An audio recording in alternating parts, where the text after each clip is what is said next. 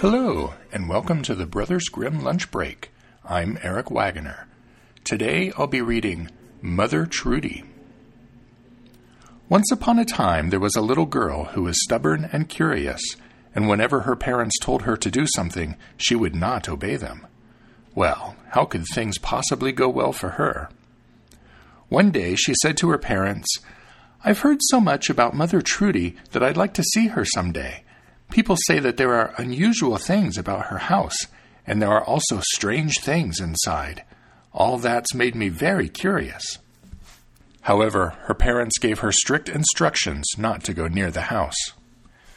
"Mother Trudy is an evil woman," they said. "She does wicked things, and if you go to her, you'll no longer be our child."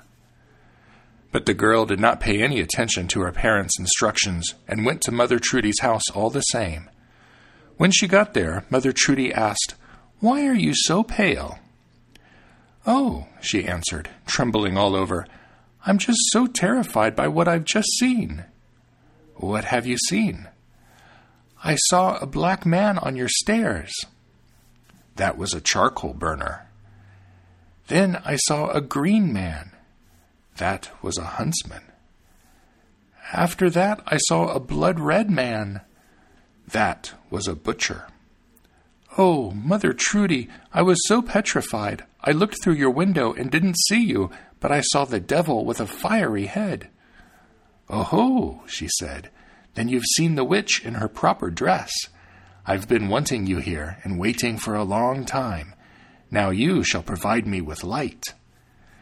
Then she changed the girl into a block of wood and threw it into the fire.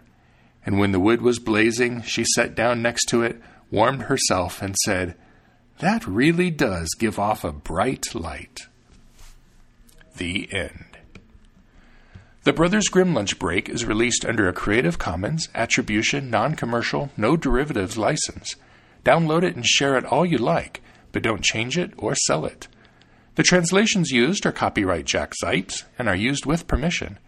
His collected translations, The Complete Fairy Tales of the Brothers Grimm, is available on the media of your choice from Bantam Books. The music is Mount Timbrel by Jamie Janover off his All Strings Considered album, available on Magnatune.com. If you'd like to listen to any of the other tales, you can find them on our website, www.grimlunch.org, where you can also leave comments. Or subscribe through iTunes. Thank you for listening.